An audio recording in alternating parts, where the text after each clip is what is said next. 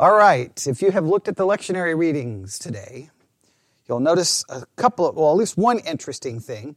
The first reading is from 1 Samuel chapter 3. So if you have a Bible, you can turn there. 1 Samuel chapter 3.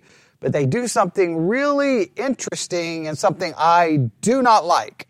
I don't know why they did this, but they did this. 1 Samuel chapter 3, I'm going to read verse 1 and 2 first. So 1 Samuel chapter 3, verse 1, and the child Samuel ministered unto the Lord before Eli, and the word of the Lord was precious in those days. There was no open vision. And it came to pass at that time when Eli was laid down in his place, and his eyes began to wax dim, that he could not see. Now, let's stop right here. The lectionary leaves out verse 1 and 2. Now, that's not completely out of the ordinary, but they go a step further, which is somewhat perplexing to me. Verse 3, and ere the lamp of God went out in the temple of the Lord, where the ark of God was. They leave all of that out. They only add this phrase, Samuel was laid down to sleep.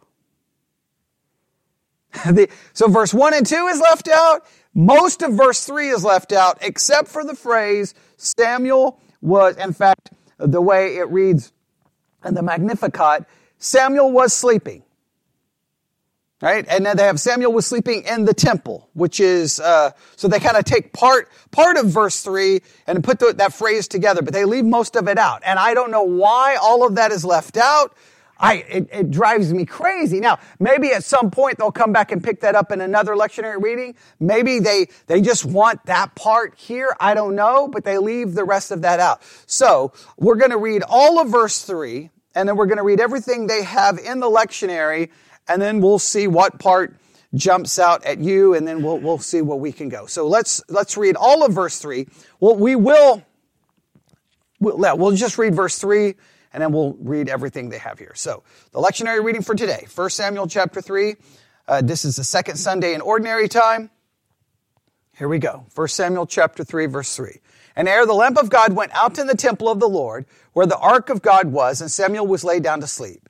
And the Lord called Samuel, and he answered, Here am I. And he ran unto Eli and said, Here am I, for thou calledest me.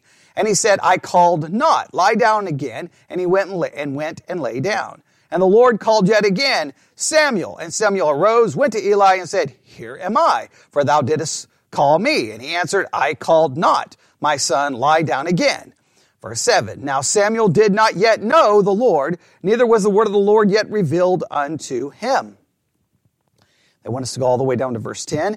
And the Lord called Samuel again the third time, and he arose and went to Eli and said, Here am I, for thou didst call me. And Eli perceived that the Lord had called the child. Therefore Eli said unto Samuel, Go lie down, and it shall be, if he call thee, thou shalt say, Speak, Lord, for thy servant heareth. So Samuel went and lay down in his place.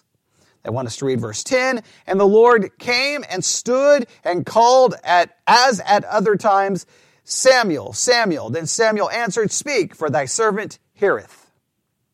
Then they want us to skip everything else, and they want us to go down to verse 19. And Samuel grew, and the Lord was with him, and did let none of his words fall to the ground. All right. That's where they want us to stop. Now, because it's a lectionary reading, on one hand, what we should do is just read all the other readings and try to figure out what they're trying to accomplish. But we're not going to do that in the first hour, right? In the first hour, we're going to just ignore all the other readings, and we're going to just take 1 Samuel 3 apart from everything else and just try to say what should jump out at us in the reading for today in 1 Samuel chapter 3.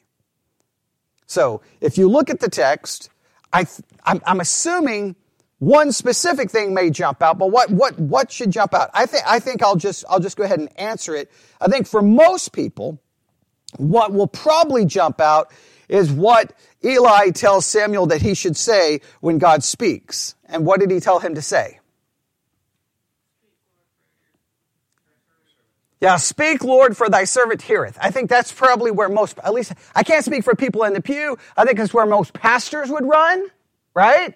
And you could preach, this is how we should respond to the Word of God, right? God may not speak in an open revelation like that today. He speaks through His Word. But every time we read His Word, we should say, Lord, speak, your servant. Because one, we're like, God, we're willing to hear you. We understand what we are. We are a servant, and we're listening, right? You could preach that. You could probably come up with 3 points. You can make it great. Wonderful. Maybe the other thing that may jump out is that how Eli did not immediately realize that it was God speaking. It took 3 times for Eli to realize it was God speaking. Maybe that would jump out. Is there anything else in that section that jumps out at you in this section of 1 Samuel 3? Anything else? Okay, no open vision. What verse is that? Verse 1. Okay, well, if we're just looking at the lectionary reading, okay, if we're just looking at the lectionary reading,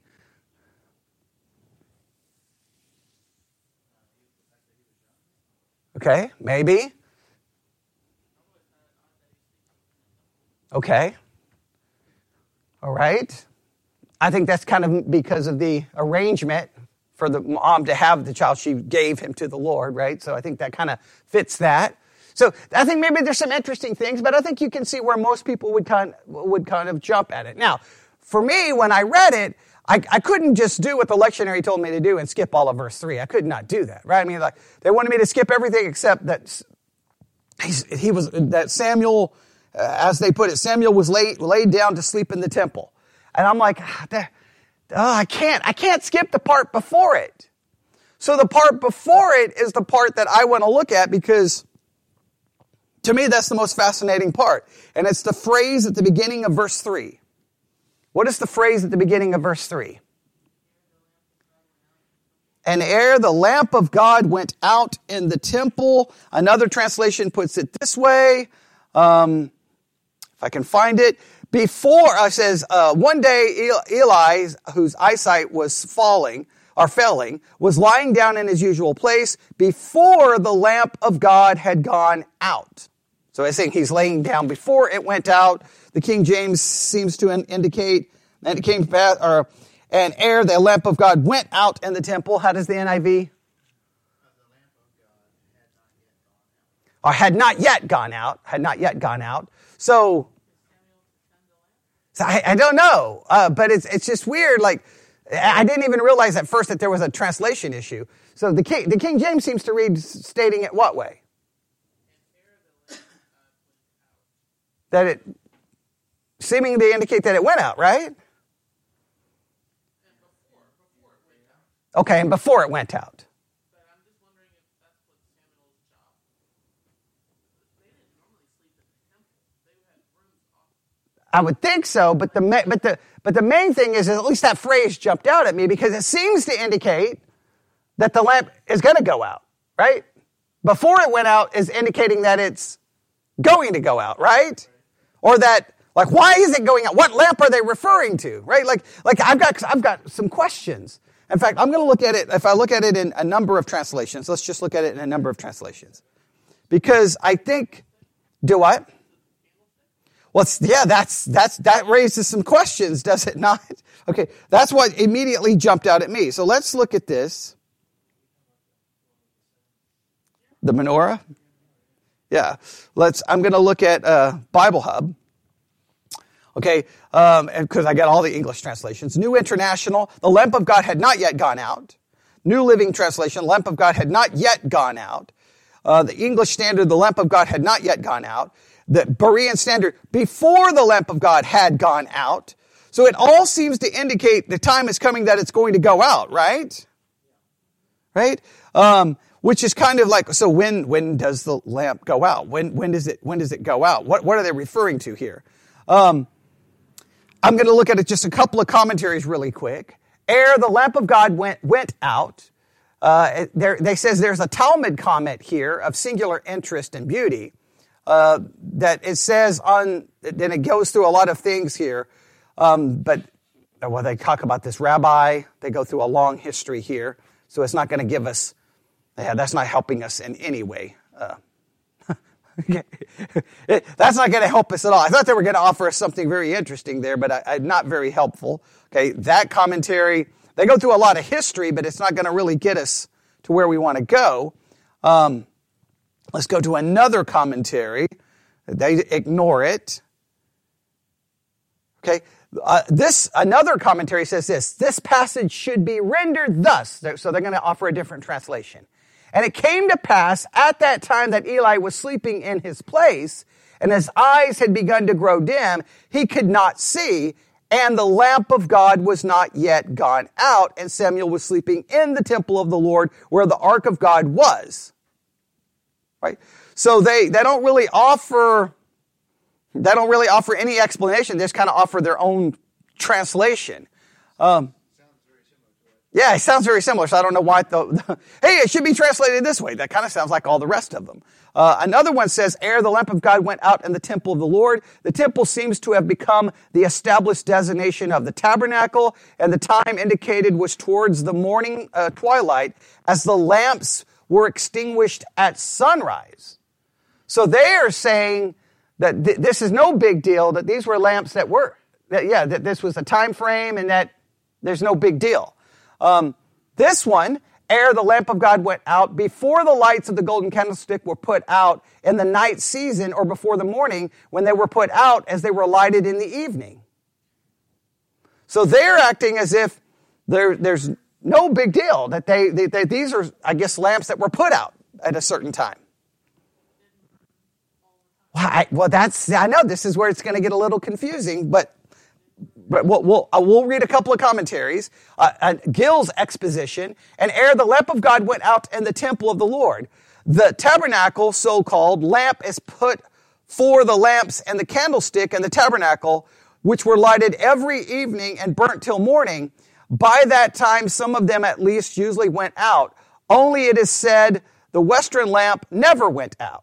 Now, the reason why this is observed is to show that it was the night before morning that the following transaction was some by this lamp understood the lamp of prophecy. Okay, well, then they go on and offer a lot of other explanations. So some of these commentaries are like, look, this is no big deal. It's just explaining that it's time frame. It's in the night. It's in the nighttime before the lamp goes out, because at some point the lamps would go out and then you would light them in the morning. Okay, for the evening. And so, they act like it's no big deal. But I've always been taught it's an extremely big deal. I've always been taught this is a huge deal. That like everyone should stop when they read that and go, whoa, this is not signifying a time. This is signifying the spiritual condition of the entire nation. So we've got two hypotheses: that this is just establishing a time, don't worry about it, no big deal. Or we've got a hypothesis, this is huge, this is significant. And that any good Bible student should stop right here and go, the lamp went out. Whoa, what is happening? Now, the danger here, and this is always the danger in preaching, if you want to preach a sermon, which one are you going to go with? You're going to go with, this is a big deal, and there's spiritual symbolism here, and it's a huge deal. Because how do you preach that? Oh, this is just the middle of the night. Samuel was sleeping. God speaks to him. Now, if you believe God is still speaking to people outside of the Bible, you can make a big deal out of it, right? If you don't believe God is speaking outside of the Bible, then you would simply turn it into a sermon about, hey, when you read your Bible, say, God, I'm listening. I'm your servant. Okay, you can do something with that. But so I guess there's a tendency. We could ignore the lamp issue, but I think we have to at least address it. So is it significant or not? So I'm going to put forth, so we've got two basic hypotheses, right? It's just giving us a time reference, or it's a big deal. What I'm going to do is I'm going to try to argue that maybe it is a big deal. I'm going to put maybe with a question mark. And I'm going to try to establish textually that maybe something is going on here textually that's more than just offering a timestamp. All right? So let's go back to verse 1. See, sometimes this is the problem with lectionary readings, right? Because it starts It ignores all of this, but I think we have to go back. So look at verse 1. I'm going to have you work with me here and see if we can figure this out. Look at verse 1, and what significant things do you see in verse 1? Just don't try to interpret it, just do observation. What observations do you make of verse 1 that would be significant if you were taking notes on it? Okay, all right. So we have something going on, right? All right? And the child Samuel ministered unto the Lord before Eli, and the word of the Lord was precious in those days. It says precious in the King James. The NIV says what? Was rare. This text says, the boy Samuel served the Lord in Eli's presence. In those days, the word of the Lord was rare. All right. So immediately, the text is offering what? What? Just from an observation, what is it offering? A spiritual condition. It's talking about a spiritual condition, right? Okay, so I think that's the first clue. But there's a second phrase in that verse. So the first one is that the word of the Lord is rare, or that it's precious. Second, not many visions. There's no, the King James says, there was no open vision. This text says, prophetic visions were not widespread. So in other words, there's not like lots of visions happening. God is not speaking. God is not revealing himself. That to me is giving us textually. Now I'm arguing textually that the text is trying to establish in our minds something is going on spiritually in the area, right? Okay. There's quietness. God is, it's a silent time. What does verse 2 say?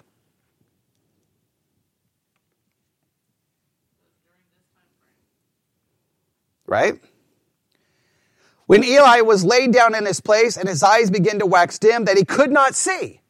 Now that's kind of interesting, right? They're referring to a physical condition, are they not?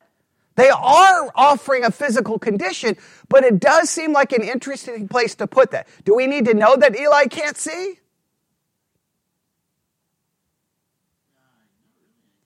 I mean, the next part of the narrative is not about him not being able to see, right?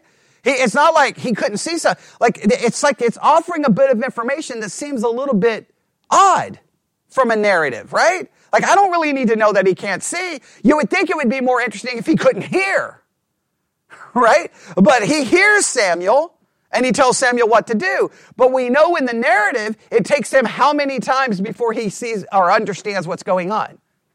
3 times. So then you could argue that is the text offering that he could not see, and there's kind of like a double meaning? He couldn't see physically. He can't see very well. And he was the spiritual leader. Yeah, he's a spiritual leader. He couldn't see. Right. I don't know if that's what it's doing, but clearly the first part is offering a spiritual condition, right? That seems to be offering a spiritual condition, possibly. I'm not being dogmatic. And then what does the next verse say? Verse 3, yes. And the lamp of God, before the lamp of God went out in the temple of the Lord, where the ark of God was, Samuel was laid down to sleep. Now it mentions the lamp possibly going out. Now, you could just say, this is just a timestamp. We don't need to read any more into it. But others spend a lot of time on this. So let me just give you we're going to just spend, and we'll see if we agree or disagree with this, okay?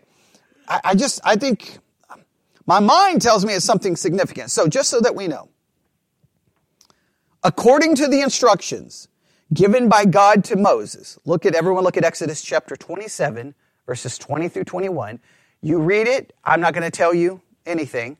You tell me what you find. Exodus 27, 20 through 21. You tell me what you see. 27, 20 through 21 of the verses. Exodus 27, 20 through 21. Tell me if you see anything. Aaron and his son shall order it from evening to Okay. All right. So that the lamp is to? Right. So it's supposed to not go out. Right. That's how most understand it. All right. In fact, according to one source, according to the instructions given by God to Moses in Exodus 27, 20 through 21, the lamp or menorah in the tabernacle temple was meant to be kept continually lit. Then they quote, "You shall command the children of Israel that they bring you pure oil of pressed olives for the light to cause the lamp to burn continually in the tabernacle of meeting outside the veil, which is before the testimony. Aaron and his son shall tend it from evening until morning. Before the Lord it shall be a statute forever to their generations on behalf of the children of Israel." Well, they are saying it's supposed to be continual. Well, I understand, but I'm just saying this is how it's typically understood by most. And it says, and they're listen to the phrase, the lamp to burn continually. Everybody see that? Everybody see it? Continually during a time frame? Right.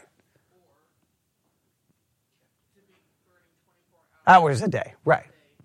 Right. So there's a little bit of disagreement, but they're going with the idea, hey, it was supposed to be burning continually, so there should have been no before the time it burnt out because there should have been no going out. Right. Oh, I know. Yeah, I don't know.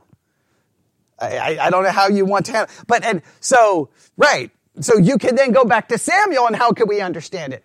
Well, this is before the lamp went out, meaning it was in the middle of the night and it had not yet become morning because in the morning it goes out, right? So I don't know. Is it supposed to be continual? Obviously, one source says it is. Other sources may look at it differently. Okay. I know, but that's frustrating. Now, they do add this paragraph, though. This command specified that the lamp should be kept burning. Now listen, here we go. From evening until morning.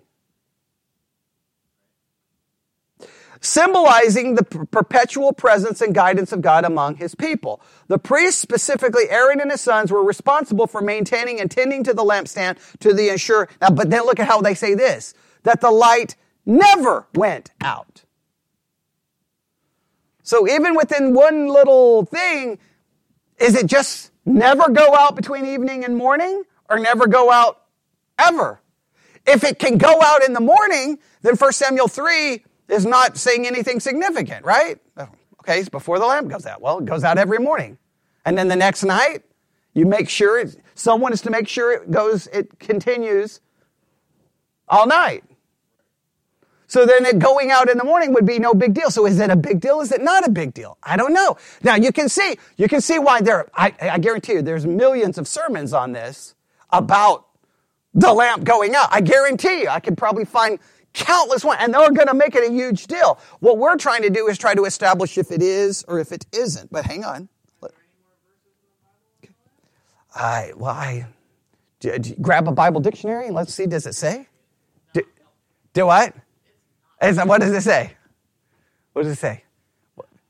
Did it just offer the description of it? Essentially, it's under tabernacle. Under tabernacle, which we're supposed to be working on. So this fits with it. Okay. On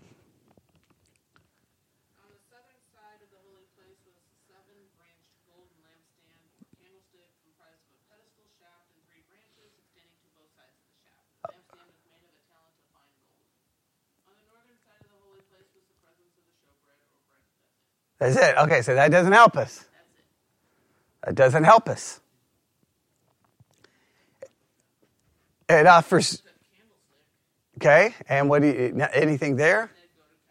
Goes to tabernacle. Okay, so I don't know if that helps. Now, obviously, when they were moving the tabernacle, the light would be put out. You would think so. Okay, right. You would make an argument there, right? So. They can't travel. Exactly. I mean, I guess they could have kept something burning, but yeah, you would think it would have went out. Now, it may be the fact that once it was set up, it was supposed to keep burning. So, I don't know. So here, this is their concluding paragraph. Are you ready? Therefore, when it is mentioned in 1 Samuel 3:3, that the lamp of God went out in the temple of the Lord. Now, you ready? Here we go. This is their conclusion. It signifies a departure from the prescribed duty of keeping the lamp continually lit and reflects a spiritual decline and neglect within the religious leadership of that time. They think it is. They think it is significant. They think that it is. Now, I will argue textually, the text seems to be indicating there is a spiritual decline or something's going on at the time, right? Verse 1 offers two observations. Two, I don't know how we want to understand Eli not being able to see, but it seems it could possibly have two ideas, right? I mean, isn't it Eli's sons who are really, really corrupt? Right? Hophnius and Phinehas, right? So I think there is something to him being somewhat spiritually blind. Right? And then the next verse, all of a sudden mentions the lamp. Now, does verse 3 need to offer, does it need to offer us a time? On one hand, you could argue, okay, well, good writing, it's offering context, right? Why is Samuel asleep? It's in the middle of the night, before the lamp goes out, because the lamp's supposed to go out in the morning, all right? So then, you could argue it's not offering anything significant, but the text seems to be, I don't know. So I'm going to read from a different source, or a different entry. You ready? In 1 Samuel 3:3, it is mentioned that the lamp of God went out in the temple of the Lord where the ark of God was. This event carries several symbolic and theological significance. This source is about to give me a list of this is a big deal. It's a huge deal. This is supposed to get you to go, whoa, the lamp is going to go out? Look, what is happening? And they think that this has theological significance and spiritual symbolic significance. They offer, you ready? 1, 2, 3, 4. They offer 4. 4. All right? Are you ready? Here we go. Number 1. Spiritual darkness. The extinguishing of the lamp symbolizes a period of spiritual darkness or decline. In the Bible, light often represents the presence of God, truth, and guidance. When the lamp goes out, it symbolizes a time when the people or the religious leaders have turned away from God or neglected their spiritual responsibilities. So, we've got two individuals in the narrative, right? Eli and Samuel. What does the narrative say about Samuel? No, that's Eli. What does it say about Samuel? He did not yet know the Lord. All right. That would show a little bit of spiritual darkness in him, right? He doesn't know the Lord. Okay. Well, he's listening to a voice, right? But I'm just saying it just shows that his spiritual condition, he doesn't know the Lord. The text specifically says that, right? Now, the text does not offer us a lot of spiritual insight about Eli in that narrative, right? So, here's what I want you to do. Let's just try this. Where is the first place Eli is mentioned in 1 Samuel? Find the first reference to Eli in 1 Samuel.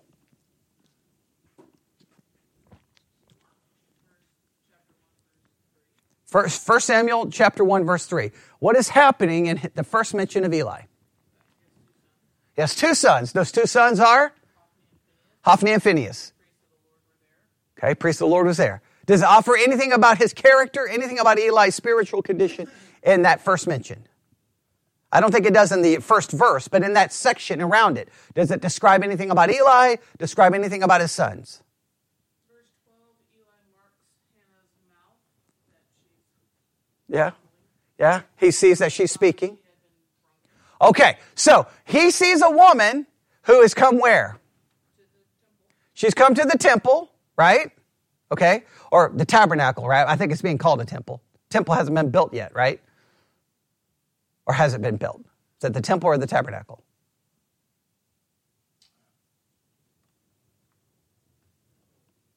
Remember, sometimes the house of the Lord, right? I don't know, is it? Yeah, figure out the time reference.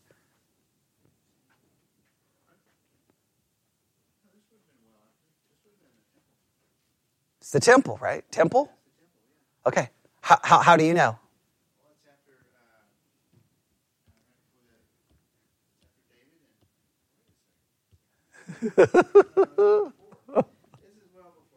Okay.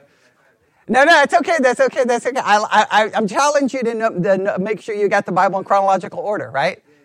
Okay. Is it before? So this is the tabernacle. Okay. Right. Okay. Right. Yeah. Okay. Yeah. And then the temple's not built till Solomon. No. David doesn't build it till Solomon. Okay. All right. So we're talking tabernacle. Okay. So when it refers to Hannah, because y'all are talking about Hannah who was moving her mouth, and Eli notices it, right? Okay. Now, when it says that Hannah is coming to the tabernacle / temple, right? Does it describe in 1 Samuel chapter 1 why she's coming, what she's doing, does it talks about her when she starts moving her mouth? Does it give us a description of what she's doing, what she's trying to do?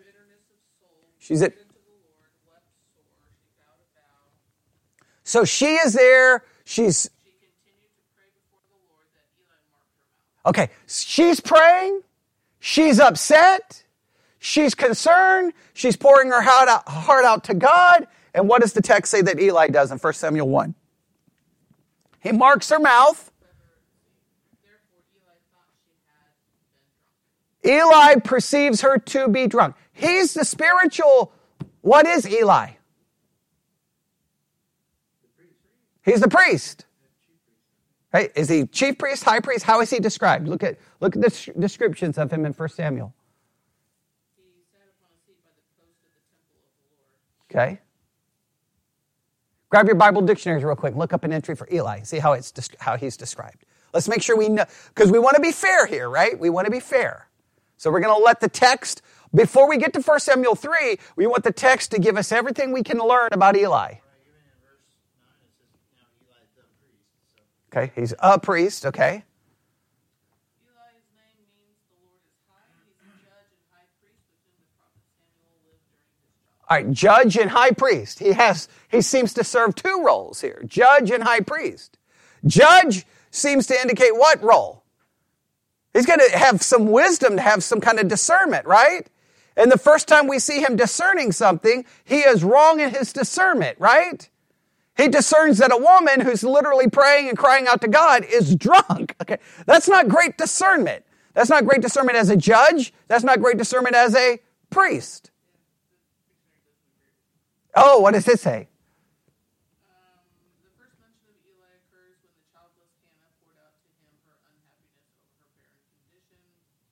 God answers her prayer. She brings Samuel, blah, blah, blah. Eli was a deeply pious man whose service to the Lord was unblemished.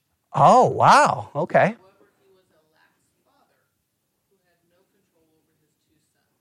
Oh, so they... Hophni took meat from sacrificial animals, blah, blah, blah. God pronounced judgment on Eli because of his failure to discipline his sons. All right. So they say great priest, bad father.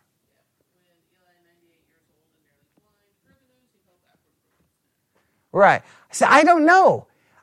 Do you think a religious leader should be able to know the difference between a woman praying and a woman being drunk? I don't.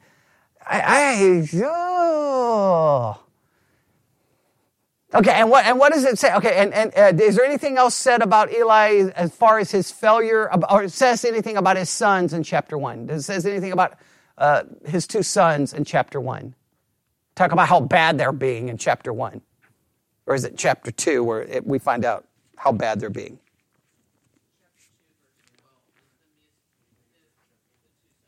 Okay, that's where the two sons are. Chapter 2, verse 12. Okay, yeah, because Hannah is still praying in chapter 2, right? Oh, yeah, that's her prayer. Okay, right. Yeah, now, okay, yeah, here we go. And I'm glad. That's a great one to point out. And now the sons of Eli were sons of Belial. They knew not the Lord. And the priest's custom with the people was that, and they start saying what they were doing. And they're doing everything they're not supposed to do, right? And we don't know. And Eli seems to be nowhere to do anything about it. Now, he knows there's something going on, because look at verse 23. All right? In fact, verse 22, now Eli was very old and heard all that his sons did unto all Israel, and how they lay with the women that assembled at the door of the tabernacle to the congregation. They were doing what? We can be blunt. There's no children present. They're having sex. It sounds like they're having sex with the women who comes to the temple. How does the NIV translate verse 22? They slept with the women who came to the... Okay, Eli knows what they're doing. Now, I understand being a lax father, but he's allowing the worship of God to be corrupted. That, to me, is not a pious priest. It's one thing to go, it's one thing to say, all right, hey, sons, come here. Like he could have worked this out. Hey, guys, come here. Plus, it's one thing if his sons are doing all this, like in the village and just... Right, that's what I was getting ready to say. It's one thing he could have came with that. Look, guys, you're corrupting the worship of God.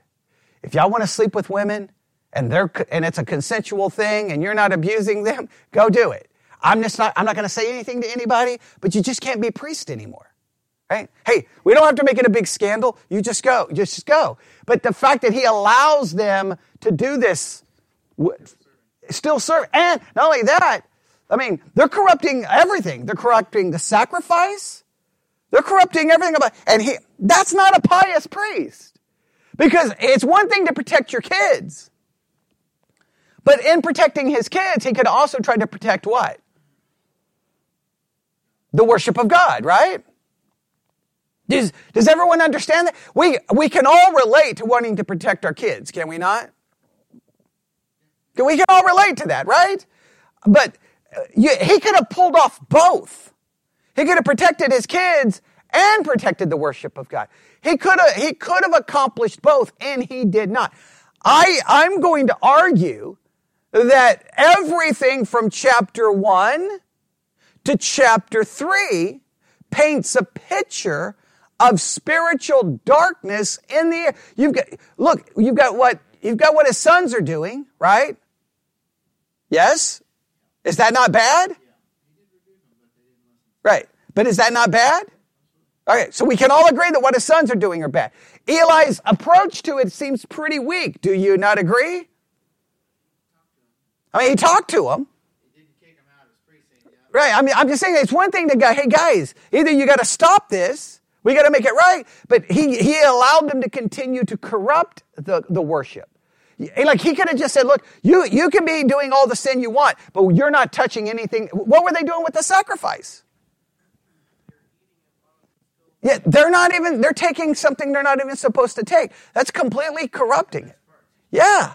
They're showing selfishness. So he does nothing to protect the worship. So between Eli's actions or inaction, between the sons' corrupting of the worship, how would you describe the time in 1 Samuel and Eli's inability to know a woman is praying? I think from chapter 1 and chapter 2, couldn't you not agree that we see a time of great spiritual darkness?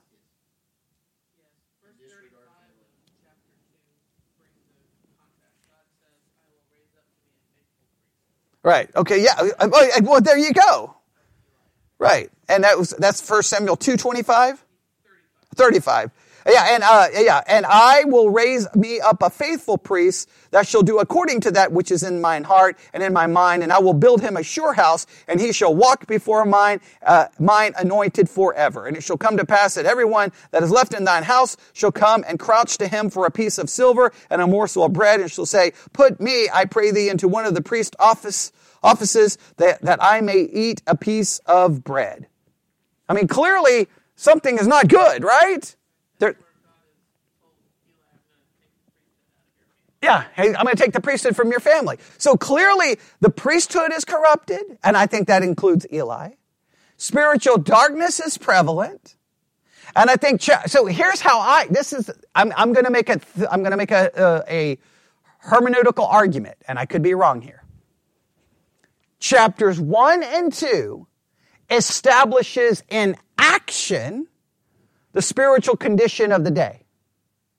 Chapter 3, verses 1, 2, and 3, it establishes or speaks of the spiritual condition symbolically.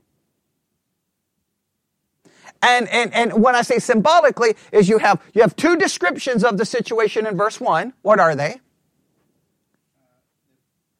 The word of God is precious. Remember in chapter 3, verse 1. Chapter 3. And there's no open vision, really. Or there's very few open visions. Eli's blind. And in 3, the lamp goes out. I'm going to argue all of that, even if the lamp is supposed to go out. Even if you can make an argument that the lamp it's perfectly okay for it to go out in the morning, I still think it's being utilized in somewhat of a symbolic way. I could be wrong, but I think all of this shows spiritual darkness.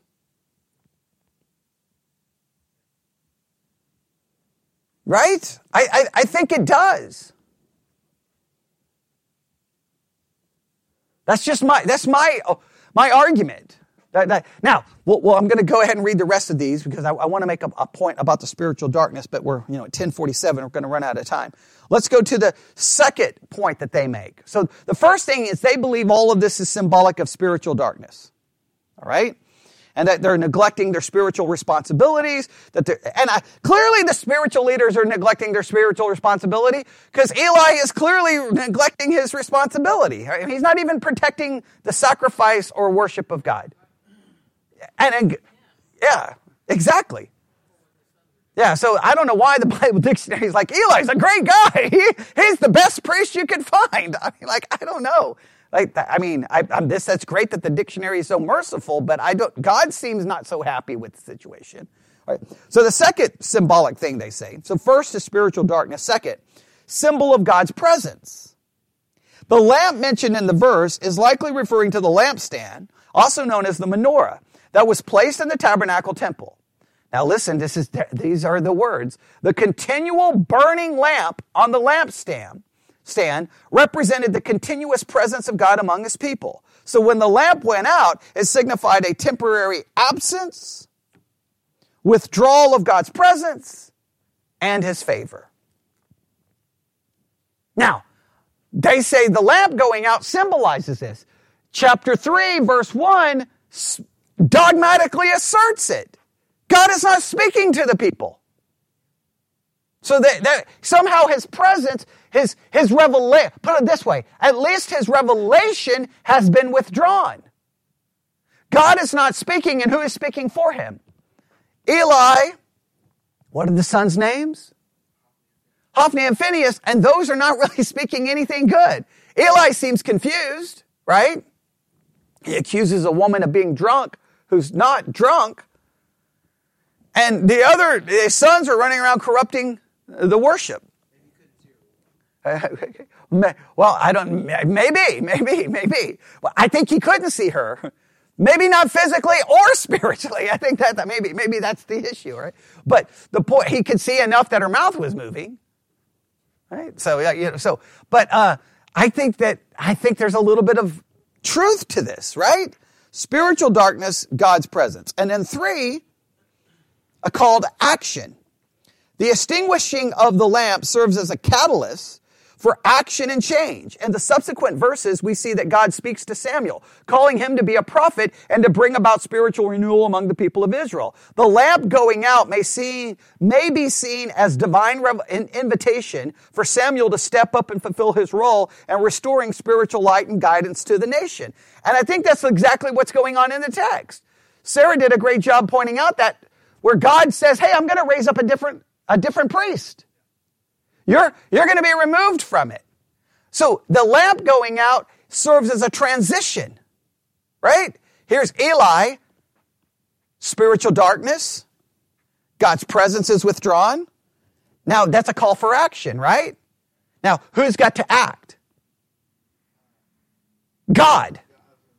Now typically we preach the call to action is Us, okay? But God has to step in here, right? So God wakes up a little boy,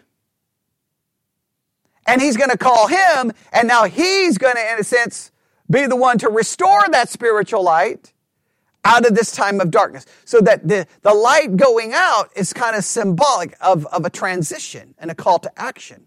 At least then, I'm not saying it's perfect, but the narrative the narrative points to all of this, right? Even if the lamp going out, we could debate all day whether and I'm glad that you guys are willing to go, well, I'm not so sure if that's wrong that the lamp goes out.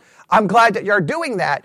I will argue that the narrative from chapter 1 to chapter 3, all these points are true of the narrative. Right? The narrative points that this is a time of spiritual darkness. It's clearly God's presence, something is going on, and clearly a call to action needs to take place. And then they say, number 4, a foreshadowing. The event of the lamp going out foreshadows the spiritual condition of Israel at that time. It sets the stage for the narrative that follows, where the corruption and unfaithfulness of the religious leaders are exposed, and God raises up Samuel as a faithful prophet and judge. It highlights the renewal and reformation within the religious community. Overall, the significance of the lamp going out in 1 Samuel 3:3 emphasizes the spiritual condition of the people and serves as a call for renewal, both individually and collectively, in their relationship with God. They seem to go with a very much that there's something going on here. Now, I will argue, so let me just state it again. I think I could be wrong. I think all three of us agree that, I don't know if we can say dogmatically about the lamp, right? Because, and we can at least say theologically, even amongst the commentaries, there seems to be disagreements, right? Hey, the lamp's supposed to go on. Well, it doesn't always have to go. I mean, it's supposed to go out. Like, they don't seem to know. But I can say without any apology that if I read 1 Samuel 1, and I know we just briefly grabbed parts of it, 1 Samuel 2, and then go to 1 Samuel 3, all of those points are clearly identified. Clearly identified. 1 and 2 gives us specific actions, and 3 seems to switch to kind of a more symbolic approach, right? Hey, the word of God was precious. It's rare. Well, why was it so rare? Don't you have priests? Huh. The priests seem to be a little busy, right? Okay. Not doing everything other than what they're supposed to, okay? All right. Wait, there's no open vision. Well, that seems to demonstrate that God's not as present. God has somehow withdrawn his presence. He's not giving revelation. Eli's blind. I think that's in 2 ways. I believe he's blind. I think he's not willing to do what needs to be done. His sons are completely blind, right? They're completely blind. So I think all of this, and there's obviously a foreshadowing of the situation. There's a call to action. And then clearly God himself steps in chapter 2 and says, hey, this priesthood's over. There's going to be a new one. And God steps in. And then there's the contrast between Samuel and Eli. And so I think there's a little bit to this. Now, the question then is this. I think we can establish that there's something significant here. Obviously, the lectionary is not wanting us to go there. And you may see why the lectionary avoided all of that. Because they know if they mention that, anyone who's really paying attention would have to spend an hour working on it, and that's not what they wanted us to work on. They wanted us to work on Samuel's sleep in the temple, and then the narrative of the hearing, but, hey, did you call me? Go back to sleep. Hey, did you call me? Go back to sleep. Did you call me? Hey, God may be the one talking to you, so when he says something, then do this, right? That's what the lectionary wants us to pull. Why they want us to figure that out, we'll probably have to look at the other readings in the next hour. But it does raise the question about spiritual darkness amongst God's people, right? For us. So I think then we are left with kind of a theological question or a practical question. I think historically, the church tends to always focus on spiritual darkness where? Where does the church historically focus when we talk about spiritual darkness? Where do we tend to focus on? Out there. Outside the church. And spiritual darkness outside the church, I know this may sound heretical. Spiritual darkness outside the church, I don't think has ever been the threat or danger to the church. Spiritual darkness outside the church, to me, is more of an opportunity for the church. It's not a hindrance to the church. It's far easier for your light to shine bright when it's darker outside, right? So we have a greater chance to go to the world going, hey, look around, okay? Your house is on fire. It's dark. It's burning down. Here's some light, right?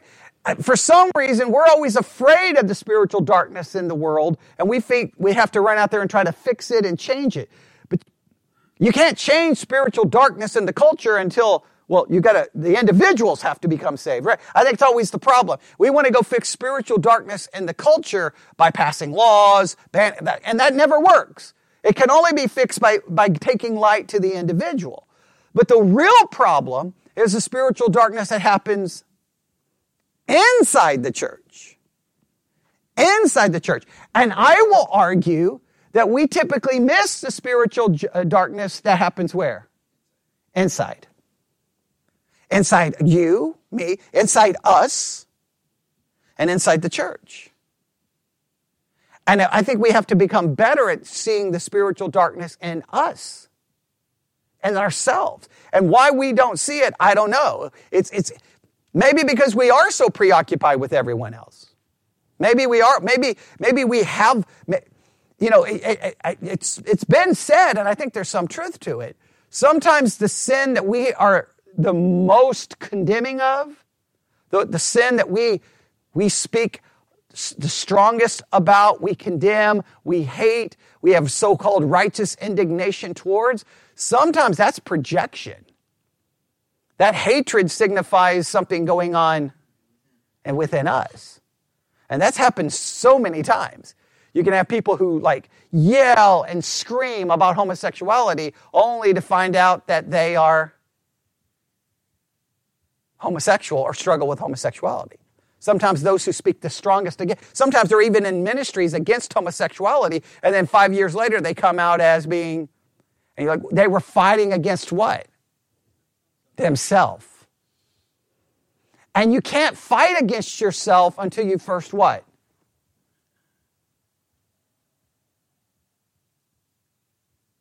Acknowledging yourself. You can't, what do we always say in war? Know thy enemy. Well, guess who the enemy is? It's us. It's us. Right? The greatest fear we should have is fear of self. I talked about this at the end of 2023 on the podcast and said I was going to mention it a lot in 2024. Fear God and fear self. Those are the two fears that must be prominent in our life. We have to fear God because, well, He's God. But we have to fear self. The greatest thing we should fear is us. We're the greatest problem. And if you think about it, our heart, the human heart, is a spiritual darkness factory. It just pumps out spiritual darkness. You know why? The heart is deceitful above all things and desperately wicked. Spiritual darkness is deception. It's blindness. We blind ourselves. We can't see it. And I think sometimes we have to be able to see, where are we spiritually blinded? Where are we spiritually blinded? Where do we find ourselves in a spiritual situation? I'm going to go back to my notes here. When do we find ourselves, and we're out of time, where do we find ourselves, right, in spiritual darkness? Where do we find ourselves where God's presence may have somehow, His kind of a special presence is gone, where there's a call to action, and where really our lives are foreshadowing the spiritual path that we're on. Sometimes we can't see that our own lives are screaming at us where we're headed spiritually. We can't see it. Sometimes we think we're okay. Maybe sometimes we can see that we're headed there, but we've got to be willing to admit it. We've got to see the spiritual darkness inside ourselves. Because over and over and over, all of Israel's spiritual problems always begin where? Internally, not external. We are so concerned about the external threat. We're the threat. We're the threat. So, you can take that as however you want about the light, the candle, but I think that the text itself demonstrates Israel was in a mess, spiritually speaking. God himself gives commentary on it in 1 Samuel 2. Is that 1 Samuel 2:35 is where God gives he gives the commentary. And he's like, this is done. I'm done with this. New priest is coming. I'm removing it from you. A faithful priest. Right. Because you've been, there's spiritual blindness here. So, all right, we'll have to stop there. All right. Lord God, we come before you this morning. Lord, help us be willing to see and admit the spiritual darkness in us and around us, and be willing to have enough fear of you and fear of ourselves that we pursue spiritual light, not the darkness that sometimes we find ourselves in. And we ask this in Jesus' name. And God's people said,